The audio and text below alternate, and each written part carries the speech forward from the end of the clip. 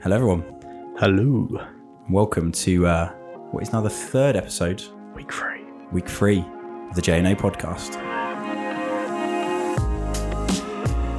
Hello, Jay. Hey, I'm Jay. Yeah, you are, Joe. How you getting on? Hey, how you been? Yeah, not bad. What's new with you? Ooh. Got assaulted this week. That's always fun. Oh, terrible. Hope you I'm a called the victim. police.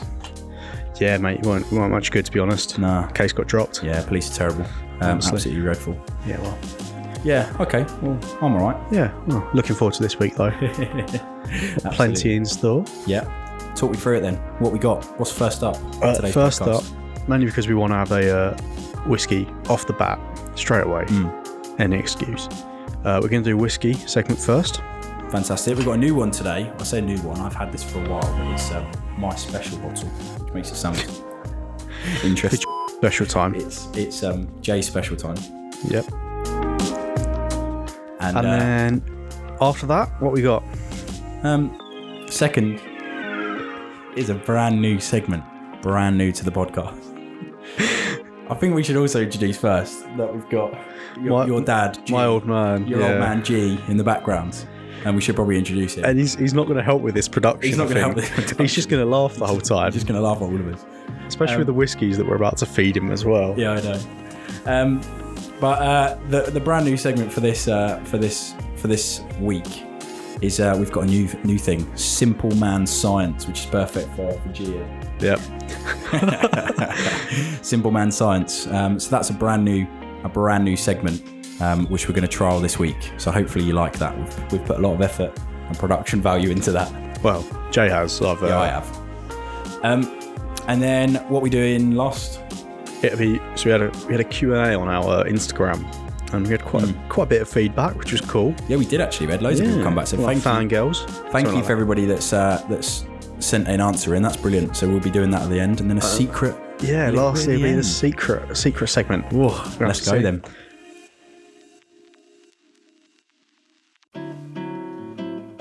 So it is time to hand you over to A. This is my favourite segment of the week. The favourite segment of the week. As he is the whiskey connoisseur, to hand over to A. Here you go. Tonight we have got a 12-year-old Royal Brackler, and it's a Highland whiskey, and it's also from the northeast, so it's slightly less peaty, more less of the smoke, more of the fruitiness, of a bit more spice as well. Should we give it a go? Yeah. Ooh. Oh yeah. Right, tell me what you're getting. You've uncorked it. Like immediately before I even put it up to my nose, I'm getting like a fruitiness. Almost like a fruit crumble or something. Like proper juicy fruit, almost like baked. So, before you pour, this is like my favourite whiskey. It got bought for me as a present a couple of years ago for Christmas, and it's quickly become one of my favourite whiskies. And because of that, I barely drink it. It sits within the sort of metal cylindrical tube that it came in, and that's where it stays because I only save it for special occasions. Anyway, I'll hand you the first glass. Probably one of our more expensive. Oh yeah, without a doubt, definitely one of the more expensive ones.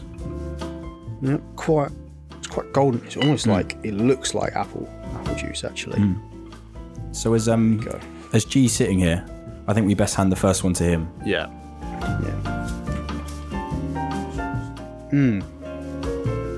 I'm actually it's almost exactly like an apple crumble. Okay. But it's like you're getting like currants. Give it a sniff, G.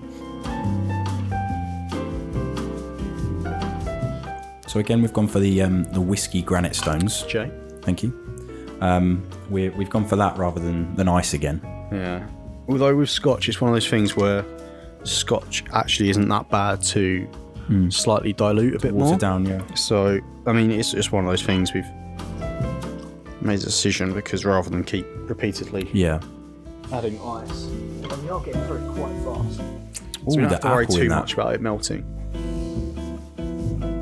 I mean, I'm instantly getting apple from that. Apple. Getting raisin. Like currants. Yeah, I'm getting sultanas more than raisins, just because of the sweeter taste to it. That's very refined. Well, look, I've done 1 week and I'm an expert now. Connoisseur. G, what are you getting?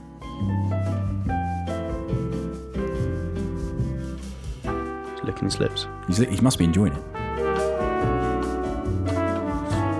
Smooth and nice. Right. Now, I've learnt a bit of terminology from you last week. I'm going to swill it around the glass. This one. And I'm going to look at its legs. You're going to check its legs out? I'm going to check its legs out. That's it. So here we go. I'm about to check its legs.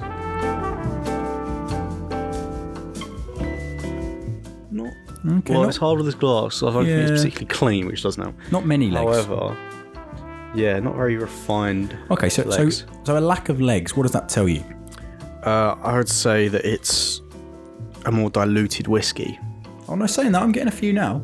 It's hard to tell on this glass. Oh yeah, no. If you look at the back of the glass, over the rim, you can see a lot more refined, and they're like perfectly spaced. Oh, they are perfectly spaced. Okay. Nice. All right. Okay, right. Hang on. Look, I thought, am I now the connoisseur? Yeah. I have to smell it with my mouth open. Oh, have you not just done that? Oh, sorry, I'm behind. Sorry. Well, you can drink it. Let me just try. No, crack on. Sultana's not raisins, yeah? Sultana's not raisins. Okay.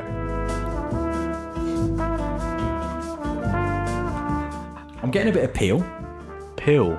A bit of peel. It's funny you say that. Would you say potentially... Do you know what it smells like? And I'll be honest. It smells like it's an old fashioned. Ah, okay. Which is where I'm getting that citrus taste from. That interesting. Peel. Yeah, okay. Right, I'm gonna try now.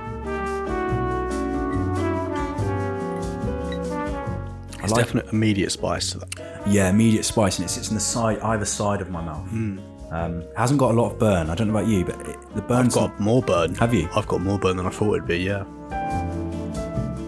Definitely sits on the side of the mouth. Burning. Burning? Okay. No, I haven't got it straight down. I think. Wow. You are enjoying that. Fair play. It's nice. Yeah, I'd say a bit of spice. Definitely like distinctive of Northeast, where there's just not much peatiness at all. I was going to say it's substantially less peaty. Yeah, it's I'm getting like apple, peachy. Again, the peel. The peel is really coming through for me, especially on the smell. The taste not so much. On the smell, I'm definitely getting. Yeah. I'm definitely getting the peel. All in all, not bad. Yeah. Yeah, I'm happy with that. So, what would you rate it? I don't know what ratings you went for last time. Oh, what do we have last time? This Suntory. We went for the Suntory Toki whiskey, which is. I thought it was all right. Yeah, I thought it was a bit. The legs weren't as good. Simple. I thought it was a bit simple. It was. I think I can't remember what I thought of it last time. Well, you basically said because it's a lot of blends of Scottish whiskies, or it gets a lot of their. It's basically a Scotch. Yeah. But with something distinct about it, like I don't know, it's got ginger in it. Oh, that was right. It had ginger in it. Yeah. See, I didn't get the ginger, but you had the ginger. Had the spice of ginger at the end of it, but yeah, I kind of like that touch. But otherwise, I thought it was quite a simple whiskey. No, I think I have to agree with you. The Highland we had in the first episode. That was very nice. That's quickly becoming our nicest, most tasty whiskey. So. Yeah, all in all, I'd rate this quite high. It's still one of my absolute favourite whiskies. And I'll save it for special occasions. Thanks, eh? That's been really good. Thanks, mate. Oh, cheers, Jay.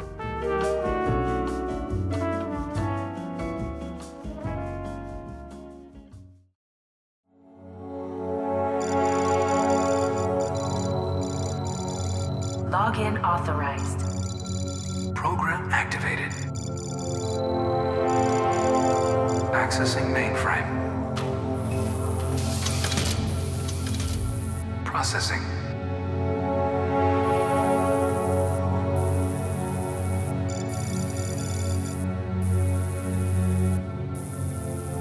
So, Jay, from what I understand, you have been doing a little bit of research for our new segment called Simple Man Science. Simple Man Science. Yes. This is our new segment, something that I think we probably wanted to do from the start, but it's come to fruition. I've been doing a little bit of research, and this all stemmed from a conversation that we were having around the dinner table. And without going into too much detail, this stemmed around the idea that trauma can be genetic. So the idea that your grandparents, your parents can experience some trauma, and that will affect the genetics that pass down through into children, and that the child will then have some kind of physiological impact from that trauma. Obviously, we had mixed opinions at the dinner table. It was an interesting conversation, though. It was very interesting. Yeah.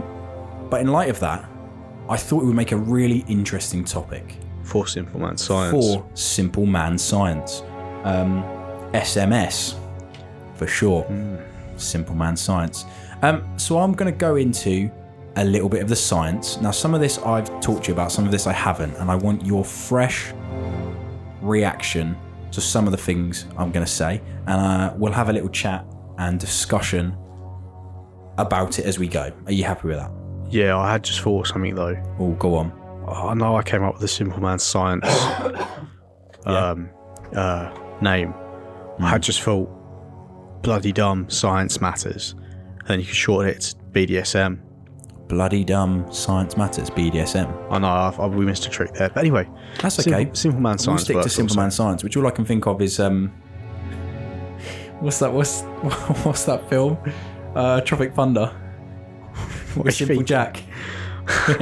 You be my friend. Oh, I like a Simple Man Science. Anyway, sorry, we're getting away from the topic. This is a very serious topic. So, yeah, of course. Anyway, back to this. This is smart stuff. Strap yourself in. This is a biology lesson. Okay. With J&A. So this focuses from basically the idea of epigenetics. Okay.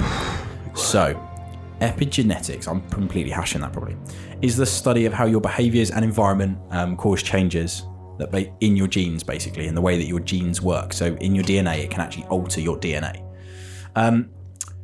Epigenetic changes are reversible, they say. Oh, there you go. Look, I've just completely contradicted myself. I'm reading here. They don't change your DNA sequence. Oh. Wow. We're off to a flying start. Well, anyway, we'll reverse that. Topic done. We'll do epigenetics and we'll reverse the changes. Anyway, okay, they don't edit your DNA. They change, they're genetic changes that come from whatever. So, basically, we were talking about it in children specifically. However, I wanted to touch on a little bit of the research that's actually got into this, because it's very much in its infancy. But I think actually it could be really interesting, because we were discussing the idea that trauma comes from a trigger that you experience within your own life. Yeah, how can it be an innate response from something that your ancestors have feared? I understand if it's something like, your fight or flight sort of senses, your inhibitions to run or fight or hide sort of thing. But to be something so exact that it's like, I don't know, a particular sound, not just a loud sound, but perhaps like the sound of like an attacker does something so repeatedly, like, I don't know, make a certain noise or make a certain gesture that puts you on edge. How can that be something that you've learnt from your grandparents? That's what I struggle to understand. Yeah, and I think we've very much come into it with a very biological standpoint of it, i.e., how does that actually work? Which is why I wanted to sort of delve into it. You obviously done your research on this, Jay, or I've sort of just... it's not the first time I've come across it, however. I do remember hearing something or other about it before, but I sort of didn't overly pay much attention to it, like most science and intellectual things, to be quite honest. Well, but it'd be interesting. I've sort of done a bit of research from different places just to try and get a broad knowledge, and I've written this, but I think I'll probably start with this. Is that a 15,000 word essay, Jay? 15,000 word essay, yeah. I quit uni in my third year, and this was part of my dissertation, so I just copy and pasted it out of it. That's not true. That's not true, you're right. So, basically the idea of this, it centres upon genetics and biology. So, they're basically talking about, we all know that, as an example, if a woman who is pregnant drinks heavily during her pregnancy, it can often cause fetal alcohol syndrome, Right. which we get because it's the same with Crack babies. exactly crack babies. It's the exact same with that if the mother is addicted to hard drugs whilst in pregnancy, that can lead to the child when they're born being addicted to that drug. And it's the same with alcohol, that the baby will come out and be dependent on alcohol. And fun. Oh, no, Not fun. Okay. Crack babies are not fun. They're very ill. Oh, are they? Very ill. When they're teenagers, I imagine they're like the fun kid at school. Whatever. Crack is bad. Don't do crack. Don't do crack. Don't do drugs. So, the reason that it basically causes the syndrome is because obviously having alcohol in your system causes stress on the mother's body, and any stresses to the mother during pregnancy is expressed onto the fetus. So it actually interferes directly with a normal developmental, is what I meant to say, program of the growing baby, because we know it inhibits it. The alcohol will inhibit it. It inhibits normal human function as it is anyway. Okay, so I kind of get that part. Mother to child. Absolutely. I kind of get that. Of course. But it's a physical thing. Yeah. It's a physical substance being put into the body, which naturally, because you're connected by the umbilical cord, would naturally creates go into dependence. The child. Of course. Yeah. Okay. An interesting argument they're saying is things like this. So I'll just read out what I've written here, which I can't remember where I got it from. I did quote the other places, but I don't know where this one's from. It says, no one can explain exactly how, say, changes in brain cells caused by abuse could be communicated to fully formed sperm or egg cells before conception. Oh. So the example is that after conception, when sperm meets the egg, a natural process of cleansing or rebooting occurs naturally. So as soon as they meet, that just happens naturally. It's like a clean slate. Exactly. Okay. So as they come together, they strip away most chemical marks on either side of the genes. So the egg will strip away a lot of the genes, and the sperm will strip away a lot of the genes, and basically reboot together, right, with the DNA that come from both. So as the fertilized egg grows and develops, basically a load of genetic reshuffling occurs basically as the cells that are in that basic egg and the basic sperm specialize into brain cells like skin cells, cells for your organs and things like this. So they're saying that how does trauma, which comes from this epigenetics, which is only in your genes, which are stripped away as the egg and sperm meet, how does the trauma survive all of that? Right. So they're trying to work out if it can, and So this is the thing. If genetic coding such as your eye color, your hair color, your complexion, if that can make it through, why can't stuff like, I don't know, taste buds make it through? Of course. Well, that's not quite what we're on, but no, but why can't stuff like dependence on alcohol, that say if your grandparent was an alcoholic and then while they were pregnant they had your mother, your father, and then that's been carried through, why couldn't that be done? That I kind of get as well. Absolutely. Obviously it's a questionable, no one's really figured out why that survives, but obviously there's a reason why those things carry down. Yeah, of course. And I think so the biggest things at the moment, there has been a couple of big studies that sort of have touched on certain things. However, they are very much focused upon things that have happened in the past. So, for example, like survivors of the Holocaust or children of the Holocaust survivors, they also did a study upon, I'll go into them in a little bit more detail in a sec, but they also go into, like, in America, the Civil War. So grandchildren of the Civil War. Yeah, it'd be a good point for the generations down. Exactly, to see if that has anything in it. But the majority of research into this epigenetics, can things come down in the gene pool, has been done on animals. So mice, they've been done on fleas, worms, things like this. So whether that's transferable, I don't know. So maybe it's someone's, of course, intellectual value is my own, quite similar to a mouse. So they give example here. So you idiot. So they give the example here of water fleas. So water fleas exposed to the scent of a predator have offspring with spiky armoured heads. Oh. So as the mother is pregnant, they expose the water fleas to predators, not obviously to eat them, but expose them to the sight of predators. And then during the pregnancy, their offspring develop spiky heads. And that has nothing to do with the fathers? No, that has nothing mothers. to do with the fathers whatsoever. It's purely that traumatic experience. Mice. Interesting. Parents exposed to altered diets, low temperatures, or toxins had descendants with behavioural changes and weight gain. Which is what I explained to you earlier, which we'll go into a little bit more, but they spoke about... So it's something almost to do with survival? Absolutely. Okay. All right, So- I kind of get this. The mother to offspring, that I get. But that's not what this is saying. This is almost saying it's the next level, right? Yeah, we're almost going... They're talking about it skipping generations or even covering across generations. So, for example... This could be a series of 3 different generations. Yes. So a Grandparents, great-grandparent could have been in the grandchild. Civil War, and yet the great-grandchild may have altered genetics Right. caused by that trauma back in the Civil War. And there's no chance that if someone's grandparent is just a Confederate, they're just going to turn out a racist. Is that not how it works? I mean, that's definitely a part to play, but I'm not sure that's genetics. I think that's Socio-economic. socio-economic. Yeah.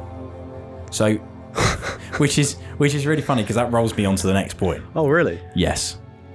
The human studies face an obvious objection. Yeah. The trauma could have been transmitted through parenting rather than epigenetics, something that the prisoner of war experience, for example. So the fact that they were prisoners of war, veterans coming back to a country where they weren't supported and were poor. Yeah. Potentially with all sorts of issues with sound of mind, that sort of thing. Would that have had a detriment upon their children? Well, yes, of course. Essentially, yeah, being growing up in a household with someone who's not potentially of particularly healthy mental health. Of course. And they're saying here that the psychological impact of growing up with a parent who starved as a child or survived the Holocaust could itself be enough to shape that child's behaviour. So actually, I'm sure the it'd be enough behaviour is covering up Yeah. the maybe lack of change in genetics. So it's more like, here we go, more nurture than nature. Of course. That's where I think things are coming in. That it's more, the typical old saying of you become your parents, that sort of thing, is where you grow up with something. You copy your parents because you see that teaching style, you see that of course. parental style, and obviously your offspring, your children are going to be more like you in terms of their survival techniques to see you make it to your age, to have children, to be able to reproduce. That's almost like, this is what I'm going to do. So the study must somehow have some sort of control to say, no, that's not what it is. Is it something like orphans? They do, but they say here, so the researchers controlled for socioeconomic status and maternal health, but I'm not sure how they've done that, to be honest. No. I really don't know how they would have done that.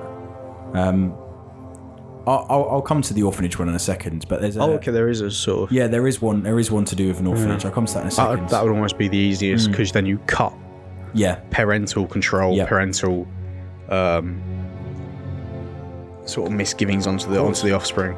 So they don't know where they've come from. They don't know that their grandparents are a survivor of the Holocaust. Or Have you read this study? No. That's really interesting because that's exactly what they delve into. Yeah. Is they talk about the fact of if the children don't know or don't understand that they're orphans, don't potentially have never known their parents, then how are they getting trauma from that? Well, it's a bit like most... So when it comes to clinical studies with children in psychology, most have to be done. It's best to take something when it comes to like... Of course. So many studies do it when you have a child that grows up in a healthy household. Yeah. However, their long-lost twin they were orphaned with. Oh, yeah. It has gone to a different household where they are malnourished or they're beaten. Yeah. And they're put in sort of that's exposed to all control, these. isn't it? Yeah. To have almost genetically the exact same person. Yeah. But grow up with different. So it's almost the easiest type of control to say, here's one twin that grew up in one environment, here's another that grew up in a malnourished environment. Yeah. So you can't... Or potentially knew their parents' suffrage, their grandparents' sort of what they were exposed to. Yeah. They obviously now have an insight of what's happened to them they're preconditioned with what their parents' faults might be, what their parents' ideology might be, to say, oh, we went through this, so we've got to have this outlook on this certain way of life, this type of person. Like, and then I don't know, to look at the other child. Yeah, and see, so they've had the same history, they've got the same DNA, because they're twins, then they most often do it in identical twins. So because of that, realistically, that's your perfect control. And I never thought I'd find this actually quite this interesting. I still think I've got quite a fixed perspective of what is going on here. However, let's try to get to the end of this segment without me interrupting again. No, that's fine, mate. That's fine. It's interesting. I'm happy for your interjection, to be honest, because I think it's important to get different sides of it. Obviously, I've only done a bit of research with certain studies. Jay is the researcher and A is the simple man. Yes, absolutely. There we go. I'm the science at the end. He's simple man. I'm caveman. Okay, so this one was from the New York Times, where they commented on a couple of studies that had been done about how effective this was and how much you could actually put the causation to the genetics. So I'll just read what was on here. So it says, perhaps the best explanation for how such trauma marks could be attached to a father's sperm cells comes from Oliver Rando at the University of Massachusetts. So his studies, also in mice, have zeroed in on the epididymis, I'm going to probably hash that, which is a tube near the testicles where sperm cells load before ejaculation. Okay, within that tube, they basically learn to swim over a period of a few days, and their genes can be marked within that tube. So it's basically like a little kind of nursery for sperm cells, but where they are, where the genetics are started to be loaded onto them, and where they're started to be loaded with information ready to potentially fertilize an egg within that tube. So the molecules that affect the changes appear to be small RNAs, which are fragments of genetic material that scientists are basically still learning about. That tube produces small RNAs and then ships them to the sperm as they develop, suggesting that there exists a place that senses the dad's environmental conditions and can change those packages of RNAs delivered through the sperm and then subsequently to the baby. But that doctor doesn't make any further claims other than that. So he says obviously there is simply father to child. Exactly. There is a potential that the environmentals could be added as genes or as RNAs, which affect genes, into the sperm as they're in those tubes, learning to swim, growing, ready to go. Other researchers basically have attempted to fill in the gaps, because that Dr. Rando, he basically leaves it quite open, which I think is a fair point sometimes in science to do that.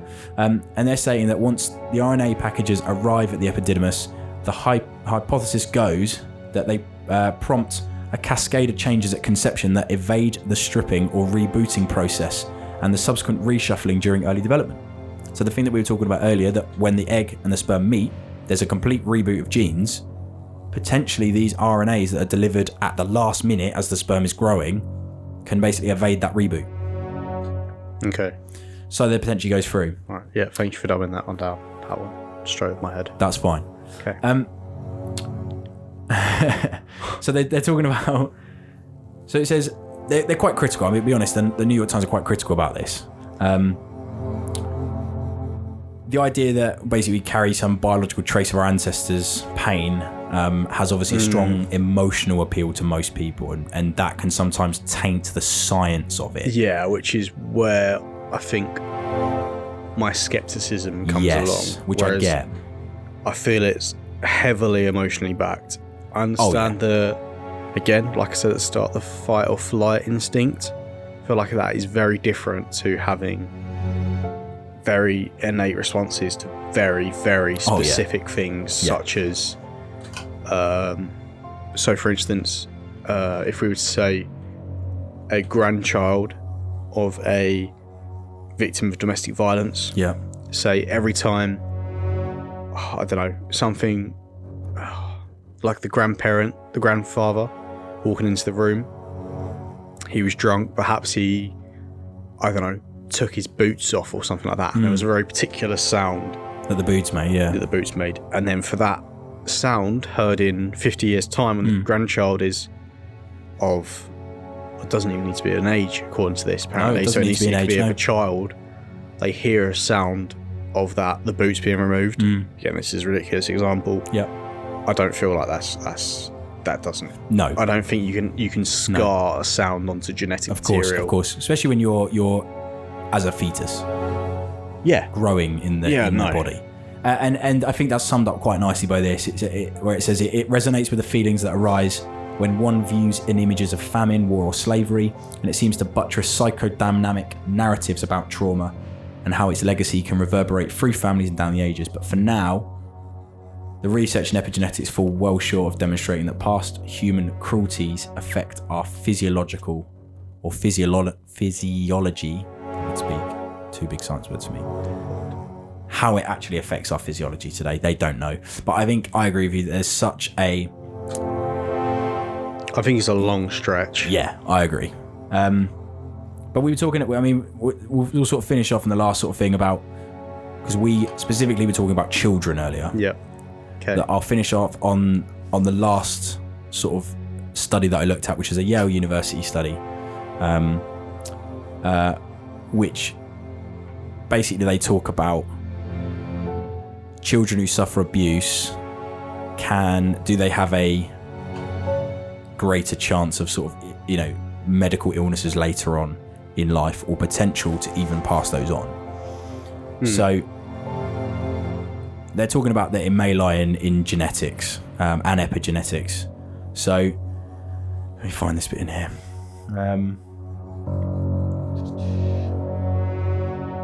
I feel like we've almost skipped over a stage. So when we're talking about genetics and things like that, there would have been I guess we've sort of skipped over the stage where we talk about, what is passed on through genetics, whether someone's IQ is passed on through genetics, whether that's a stage of nature or nurture. Obviously there's things like someone's physical attributes, their I guess BMI is certainly one. Height, all your chromosomes sort of genetically modified, so whether it be your hair colour, your eyes. Well, what was it that Jay was saying at the dinner table about that study? I can't remember what country it was in, about the tribe that at different times, when the offspring was born at a different time of the year, it affected their physiology. Oh yeah, so if they were born within the grain season, wasn't it? Yeah, grain season, where they would be harvesting more grain, they'd be taller and thinner. Yeah. Whereas if they were born outside of grain season, when they were more reliant on protein, they'd be shorter and stockier, which makes sense. Of course. But that's so interesting because, again, that's the same that we were talking about the alcohol. You can see that because it's a direct causation caused by nurture and what is coming in through the mother's body, and what is eventually obviously passed through the umbilical cord into the child. Yeah. More grain, fine, makes a leaner child. Yeah. More protein, more stocky, more muscular building things, amino acids, more things like this are going to make a stockier baby. Yeah. Which makes sense. However, I think we are continually led to believe that trauma is linked to a traumatic experience that one person has to experience within their life. And that can be shared from somewhere else. I do believe that. So, for example, if you were to explain to me a really traumatic experience and, I don't know, for whatever sake you got upset about that, or you showed a certain emotion towards me, I do think I can take part of your trauma. And I do believe that I can take part of that.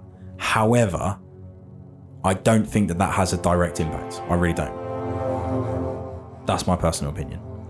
Yeah, I'm on the same point. I feel like it's almost some sort of new, I want to say it again, woke, some sort of woke. Yeah, I a bit controversial there. That is controversial. But I don't particularly believe that it's factual. I believe it's probably more nurture than it is nature, more emotional rather than science. Not that they can't overlap, but of course they do. Skeptic here. I need another drink after that one, I think. Yeah. Wow, we went deep on that. I just thought it'd be really interesting to discuss that because we had a really good discussion about it yesterday. And I think it just kind of opened a few doors, a few avenues of research, because it is really interesting that we are led to believe that trauma is from a traumatic experience that one person has to believe, whereas actually there are research studies going into the fact that we actually may be able to get trauma from other family members and be passed down trauma and that have a physiological response on us. So I do think that's really interesting. Yeah, no doubt interesting something. Shall we have a drink? Yeah, let's have a whiskey and we'll go on to a slightly lighter topic, I believe, after yeah, let's after move this on. bit of a Anyway, deep one. Simple Man Science, this may well continue to be an addition to the podcast. Let us know if you like it on Instagram or give us a message if you know us personally. Yeah, Be good. And we can think of more scientific topics to go into. What shite we should talk about next week. Yeah, and we'll try and put doctors in front of our names and continue from there. Anyway, let's go on to the next one. Yeah. Shutting it down.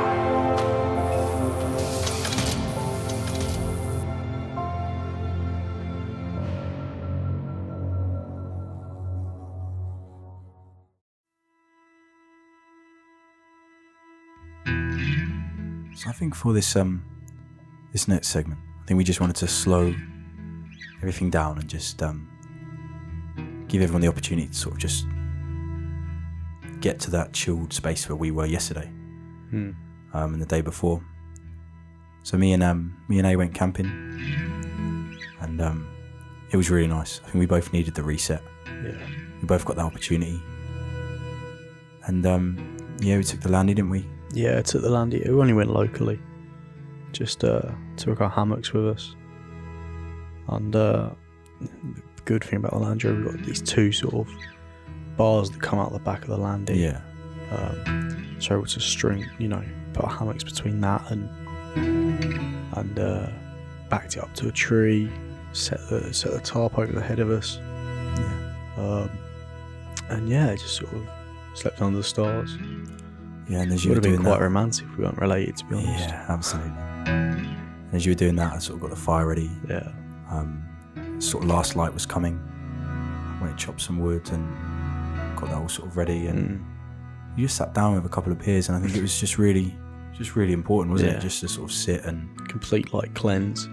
yeah, and it was. It really felt like that, and I think we both, like I said again, we both really needed that, and I think it's so important, especially on the days you do get off from work. I think it's important to go and just relax and unwind and switch off.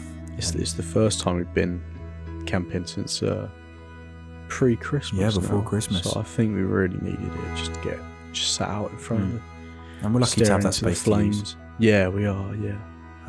Sort of thank you to those guys for letting us use it, and just having the fire, beers, and we had some nice music, very much similar to what's in the back of this, and just an opportunity just to sort of just stop, not I think. soon, completely nodded off in front of the fire. It was lovely. Yeah, mate, you were so relaxed that you fell asleep, and About 11:30, yeah, climbed into the hammock, yeah, and I know I got a brilliant night's sleep. To be fair, Yeah. I wasn't cold. Just had Yeah. that little frost, just to sort of make you appreciate yeah. being snuggled, tucked up in a hammock and you sleeping bag, and Yeah, that it was just perfect. When the absolute sun came bliss. up at about 7 a.m. and you had that dew Yeah, on the grass, it was just, and the sun just shone through. It was really Just special. It was that warmth. it was yeah. amazing. It was special. Yeah, and I think it's just what we both needed, just to unwind and Agreed. switch off.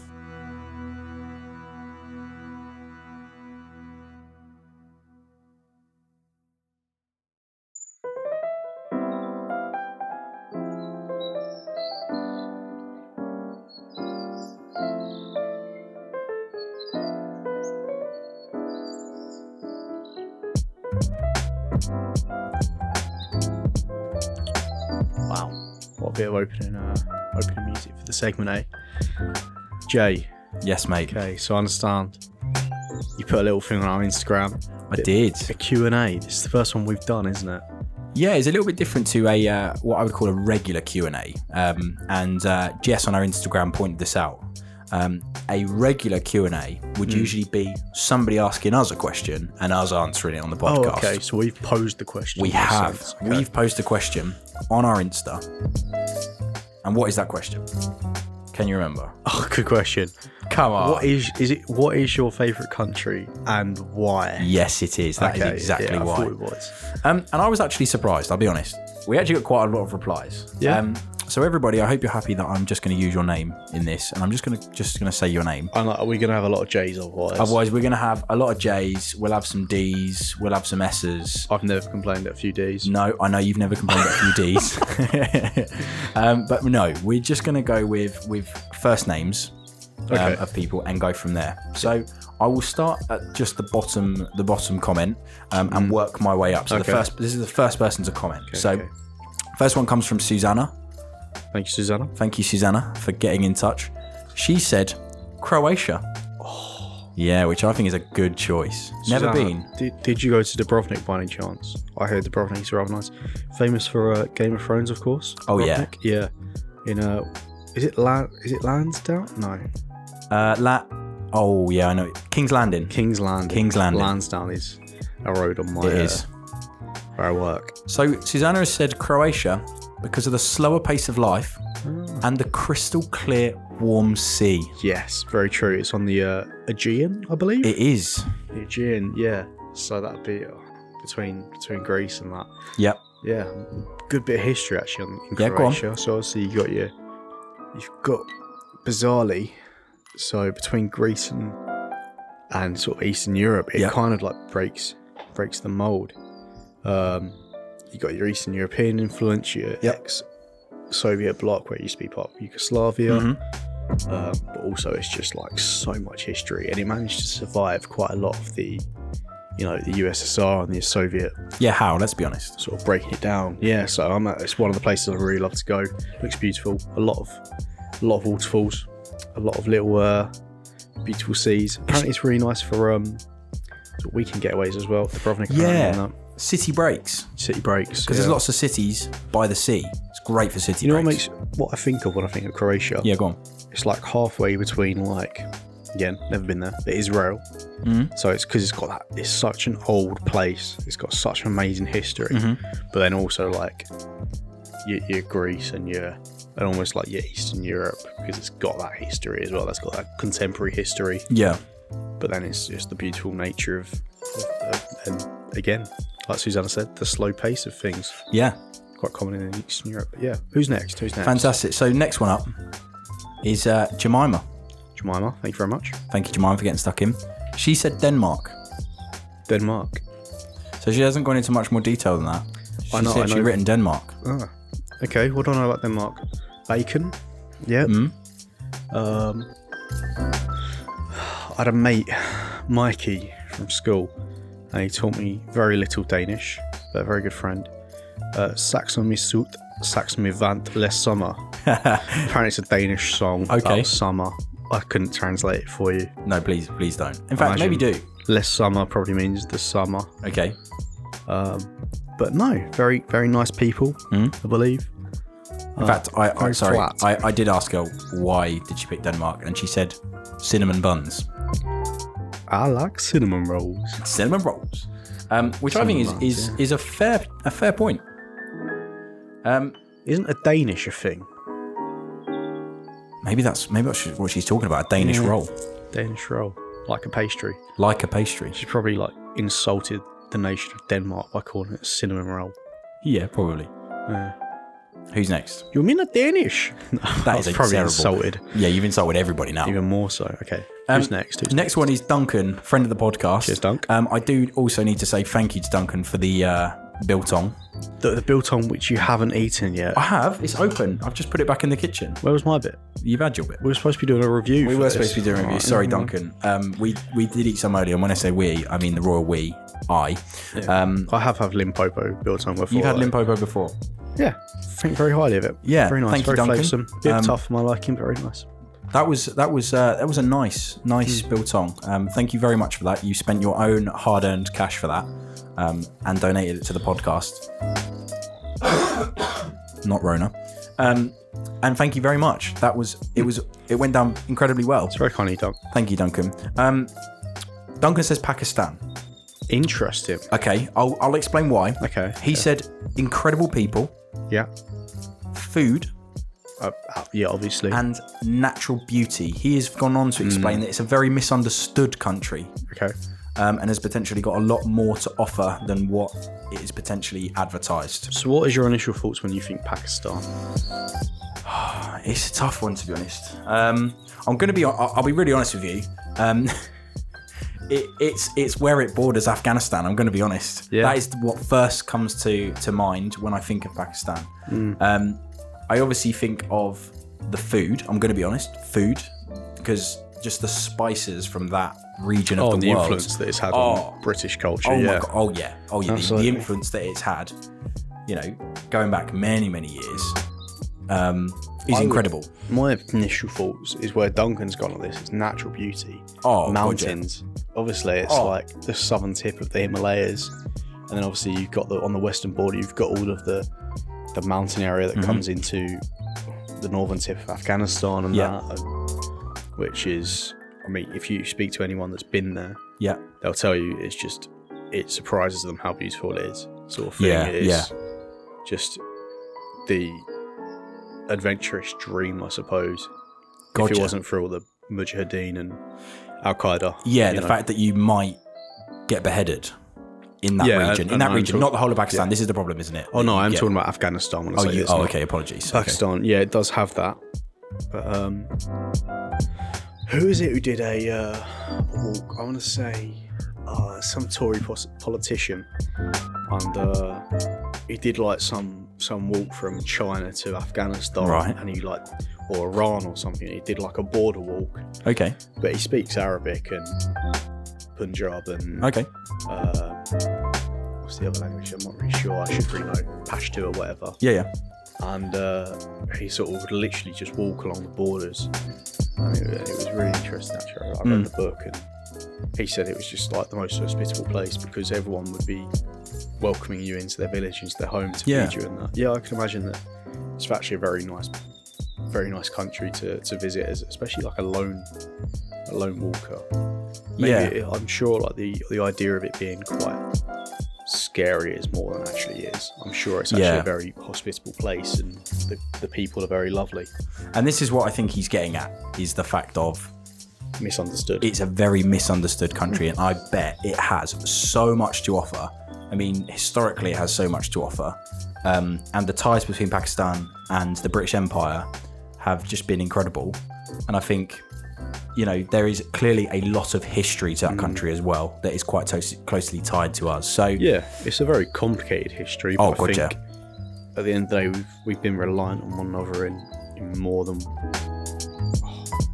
there's so many times in history, sort of thing. Yeah, it's fair to say. Yeah, thanks, Dunk, for that one. Good, good answer. It is a good answer. It is a good answer. I do appreciate that one. Proper off the off what I'd expect. Yeah. Yeah, nicely done, mate. And thanks again for the biltong. Fantastic. Yeah, lovely. Who's next? Next one is Jess. Jess, hello. Hello, Jess. Jess has said Australia. Aussie, yeah. Aussie. So she said, because koalas and tiny penguins. Yes. So what we've got there, we've got chlamydia-born creatures. Yeah. And penguins that, really don't suit Australia. A very hot climate. They don't really suit a hole in the ozone layer, do they? No. You know what I think of when I think Australia? Hole in the ozone layer? No, I'm not that green-fingered. I think wine. Oh, Aussie wine. Aussie wine. Which, was it Duncan who suggested the wine? It was Duncan who suggested the wine. Coming through this week. So he is. I'm speaking to a friend of mine who is funnily enough, not only owns her own wine shop, but he's also Australian and also a connoisseur in Australian wine. So Duncan, thankfully, has recommended a Barossa. He has. From, I want to say, New South Wales, maybe? I'm just trying to find his message to me at the moment. But I know it's a Shiraz, which I'm a big fan of. And funnily enough, my my friend who's a wine connoisseur, she's an absolute expert in it. But she also knows the owner of the vineyard Yeah, I'm sure she in does. person. Yeah, I'm sure she she's does. actually a friend of the person who owns the vineyard. So I need to get chatting with her and see if we can get her. Yeah, so Duncan suggested very an good bottle. Amon Ra from the Glaetzer That's it, family yeah. winemakers, which is, according to Duncan, referred to as the king of South Australian Barossa valleys. Now, Duncan, I'm sure he'll be fine me explaining this.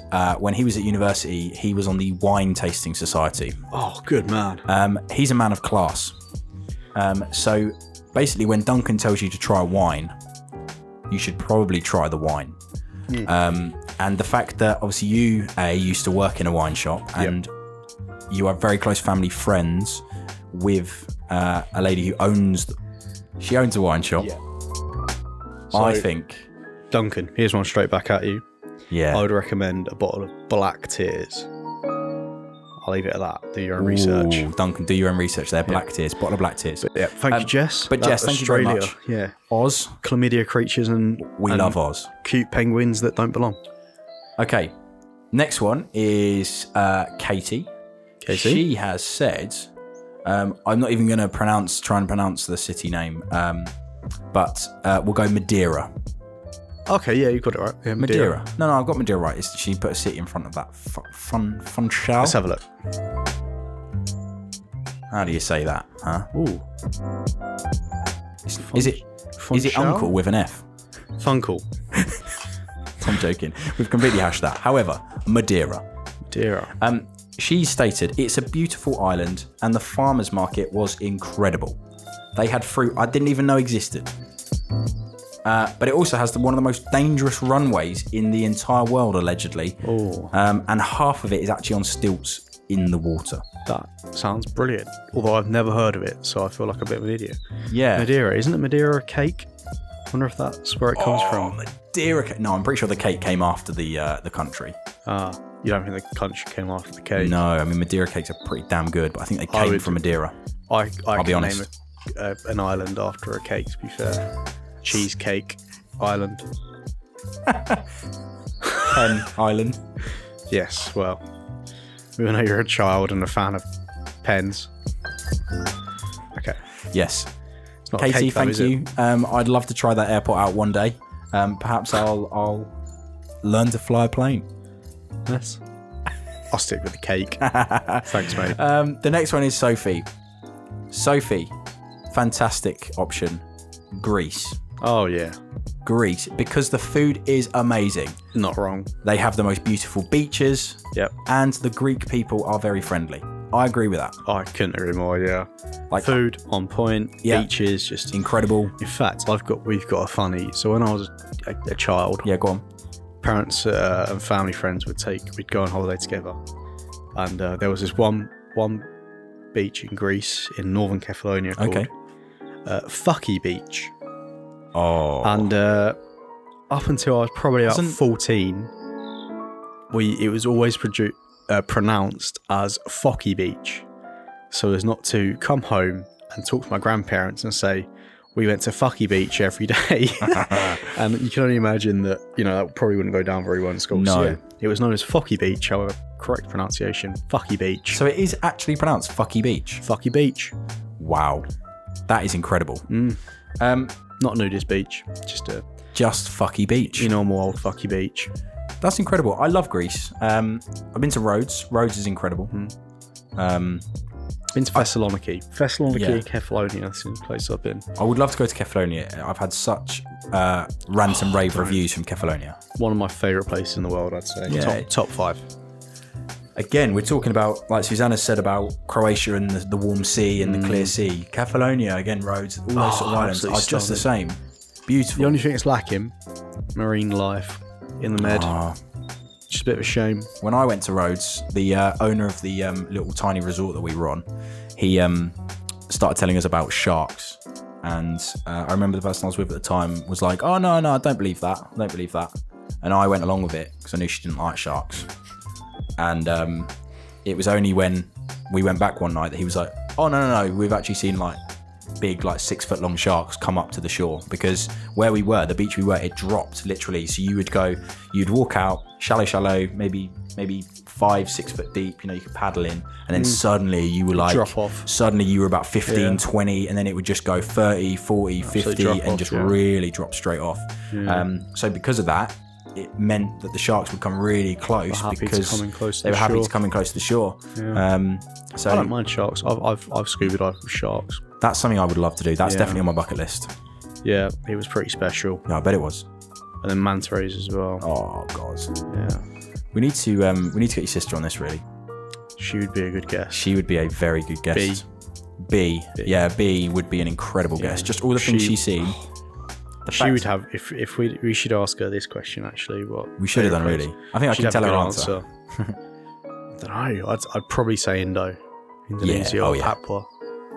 And the story she can tell. If there's anybody that's listening that's interested in anything marine life, she's a right nerd. We can organise B to come on the podcast, and she will blow your marine socks off. She is incredibly talented. And what she doesn't know about marine life probably isn't worth knowing. And she worked really heavily with manta ray charities, and is having a great time. And just an expert at diving and everything. Just taught me to dive. Yeah. I'm gutted I didn't get the chance for her to teach me to dive. I'd love that. But yeah, we'll have to get on her as a guest because she's incredible. We should think more about guests, but that'll be for next episode. Yeah. I think. If anybody fancies coming on the podcast, send us a message. We are in a position where we're open for applications. You work on an interesting line of work, or some interesting stories, travel stories, anything, which might lead into our next segment, actually. But okay, not we'll quite go to the last person. Okay, last one is Kate. Oh, Kate, yes. So Kate has come in. Thank you very much, Kate. Yeah, thank you, Kate. She has said she's picked a city. Oh, okay. But we'll go with. So she's gone Germany. Okay.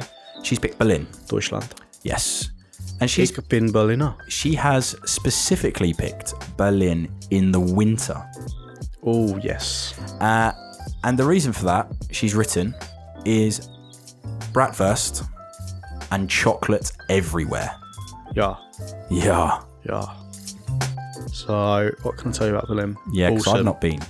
So, unfortunately, I went on a school trip when I was like 17. This is really showing how little places I've been to, which is a shame because I thought I'd actually been quite a few places. Anyway, sorry, you know about Berlin. Berlin's pretty special. Obviously, contemporary history. Wow. Probably the absolute epicenter of the last 100 years now. Without a doubt. Yeah, absolutely. Just, my goodness, just so much change. So, if you were to dig down in Berlin, you'd come across some cool shit. Oh, yeah, you really would. Yeah, especially certain car parks and. But just amazing monuments and just the rebuild. The fact that you can go to one half of the city and it look like you're in the Soviet bloc. Obviously, it's just, and then the other half is absolute like financial district and modernized, and it's lost a lot of its culture. Unfortunately, even though both sides lost a lot of culture. That's the thing. It was both sides. Yeah, and they both did it in different ways in terms of a little loss of heritage. But yeah, it's just an incredible city. I'd love to go back and get on the piss though. It's certainly one of those cities where you could find some good beer gardens and get on it. You could. I think there's a lot of places that are definitely on the list to go. Thank you, Kate. That is definitely going to be added to the list, I think. And the endless chocolate is a good addition. Yeah, Berlin certainly is up there. One of my favourite cities ever. Oh, yeah. Good choice. Good choice, Kate. But that does bring us into our next... Well, before that... Oh, okay. Josh, favourite place, why? I'm going to be honest, my favourite country is Canada. Yeah, fair enough. Canada's a fucking massive country. Very diverse. Yeah. So, I flew to Toronto. Eastern Canada, yeah. Spent a lot of time in and around there. So, I think I went for 3 weeks, I think. I went south, down to the American border, down to Niagara Falls. Niagara. And then I came back north, went back through Toronto to Scarborough, see family. And then Scarborough. Yeah. From Scarborough, I then went north into Algonquin National Park, which is incredible. And really, that's where I fell in love with Canada. The wide open spaces, the lack of human touch. Big skies. Huge skies, straight roads, massive pine forests, and silence. Actual and physical silence. Like, we went down to a street just randomly. We stopped on one of the routes towards Algonquin. Well, we were in Algonquin Park, and we were continuing on the journey. We were going big, long, straight road, little pull-in. Went in the little pull-in. There was one vehicle in there. Fine. Went down a little path, came down onto this little creek. Big, steep sides, pine trees everywhere.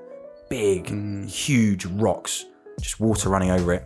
And we all just stopped because I think, just the magnitude of these trees and the fact you were in this kind of ravine and the fact that it was silent and all you could hear was just the trickle of water and the slight move of the trees. And I think it just took us all by surprise. That it was like, we have driven on a huge, tarmac road that leads in a big straight line that just cut through the forest, and then you can step 100 meters down and suddenly you're in nothing. Yeah.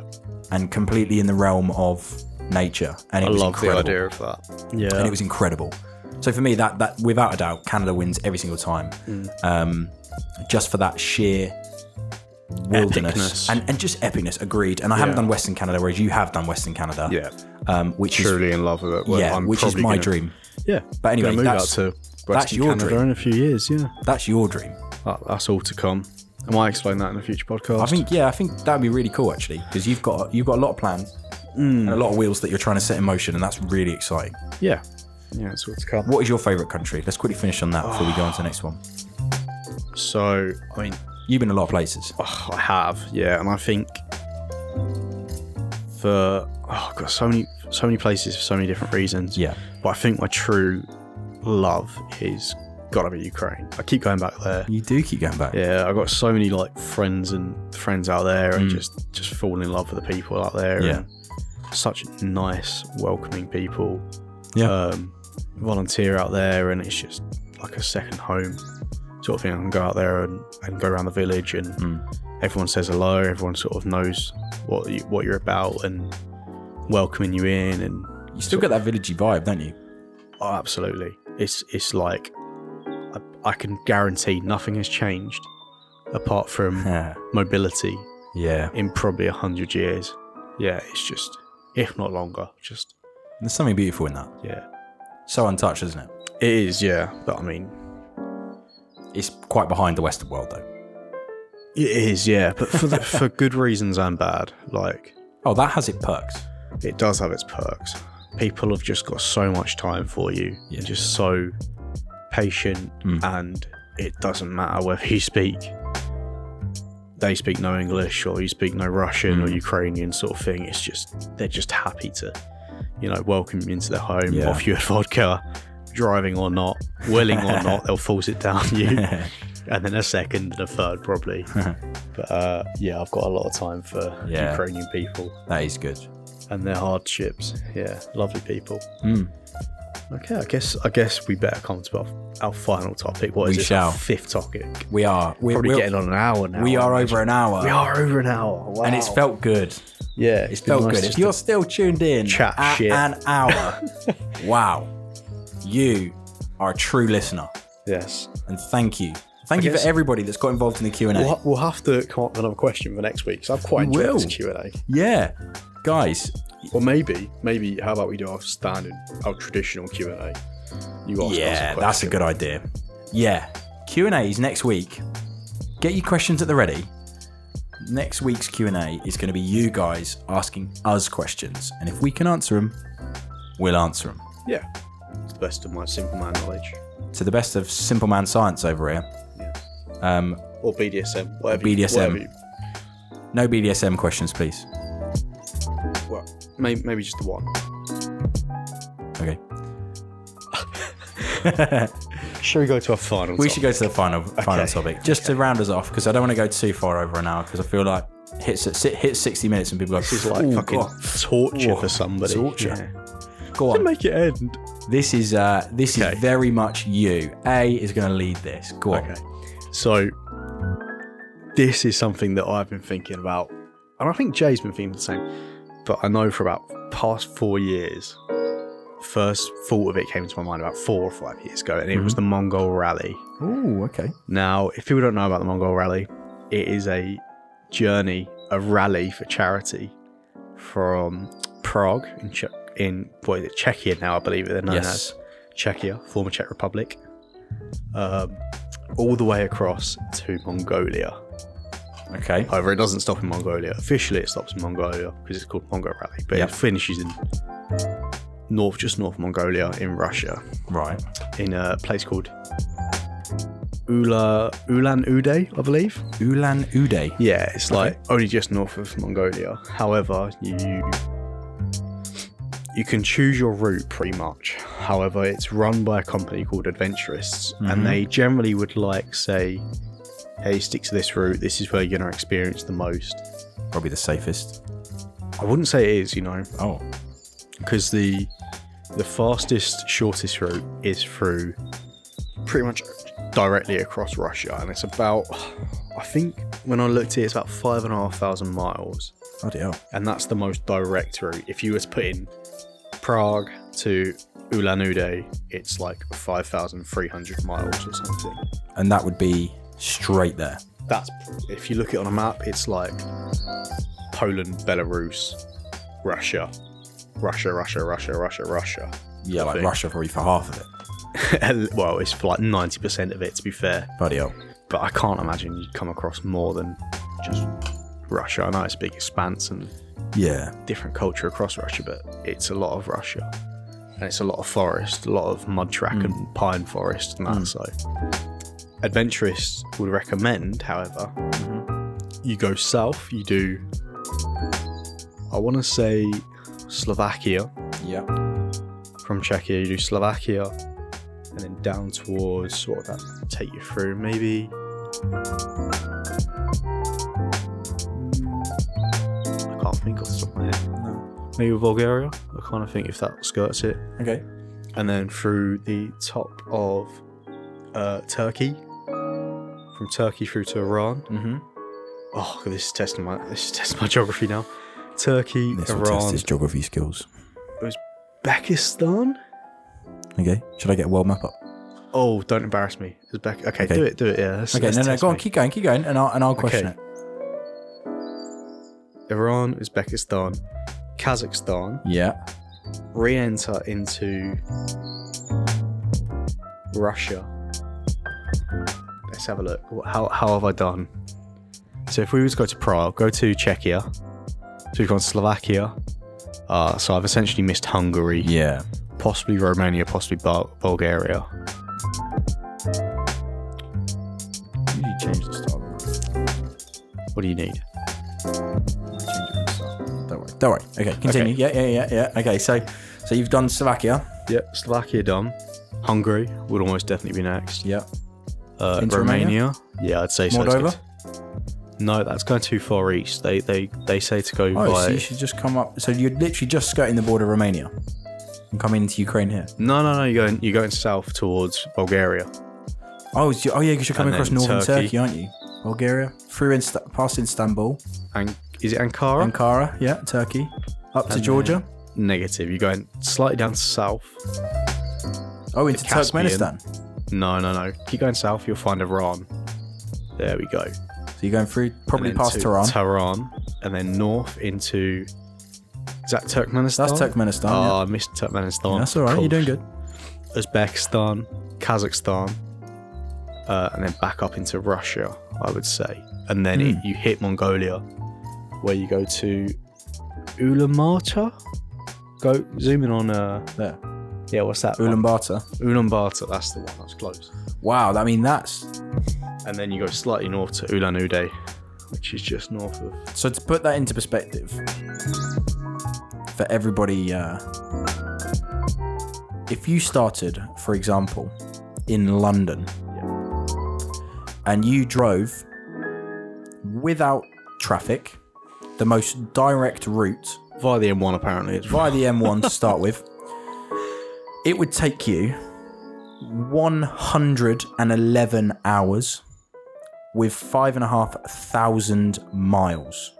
Yeah. And that is a direct route. Now, like you said, from here, that'd be through home, Belgium, Germany, Poland, Belarus into Russia, and then follow Russia literally all the way through come out of Russia until you get to the northwestern border of Mongolia, and then you would drive probably mountainous roads very mountainous around the Himalayas straight into Ulaanbaatar.